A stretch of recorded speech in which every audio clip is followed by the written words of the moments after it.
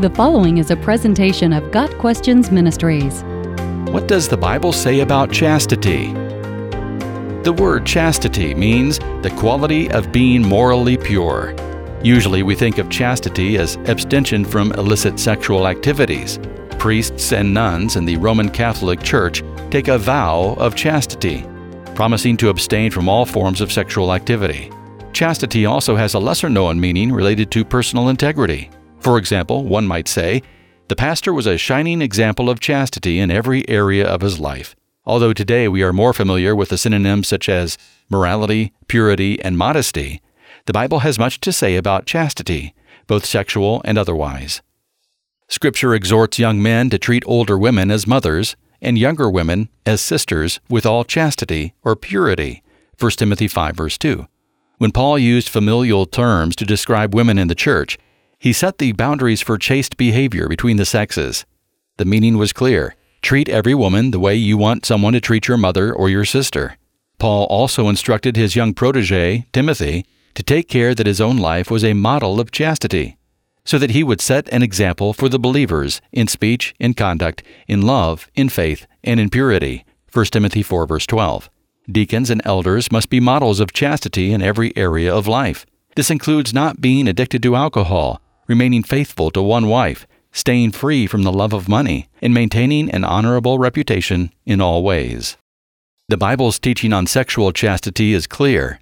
Any sexual activity outside a one-man, one-woman covenant marriage is sin. But chastity is more than white-knuckled abstention from sex. Chastity begins in the heart. It is from the heart that all evil comes. Jesus taught that even private sexual lust is unchaste and sinful. Matthew 5 verse 28. Pornography, immodest clothing, and heavy make-out sessions between dating couples all violate the Bible's principle of chastity.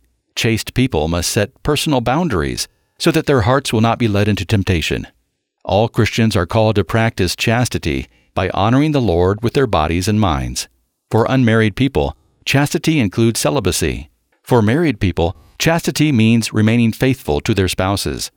Christians who battle same-sex attraction practice chastity by remaining celibate for life, trusting that the lover of their souls will satisfy even their deepest longings.